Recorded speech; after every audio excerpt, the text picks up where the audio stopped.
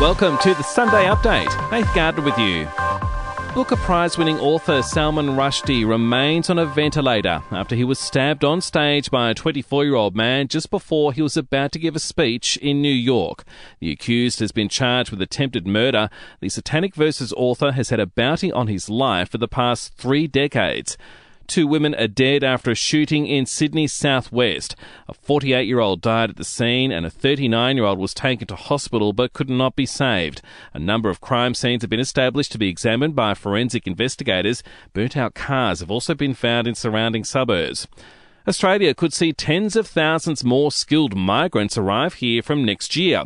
In a bid to fill chronic labour shortages, the Albanese government wants to lift the migration intake from its current rate of 160,000 to between 180 and 200,000.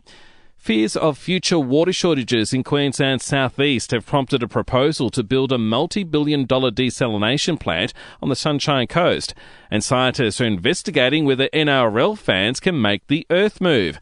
The Canberra Raiders' famous Viking clap is set to be studied in the match against the Dragons. Professor Malcolm Sandbridge from the Australian National University says a seismometer will be placed underneath the stands to measure tremors caused by fan activity. We're going to try and coordinate people to stamp their feet at the same time, which creates waves into the earth, what we usually record, just like a little earthquake, to see how much the stadium moves. And that leads us to sport now, and it's brought to you by Ladbrokes Mates Mode, the better way to chat, share and bet together.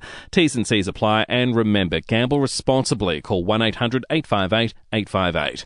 Melbourne has jumped back into second spot on the AFL ladder after a miraculous 5-point win over finals contender Carlton.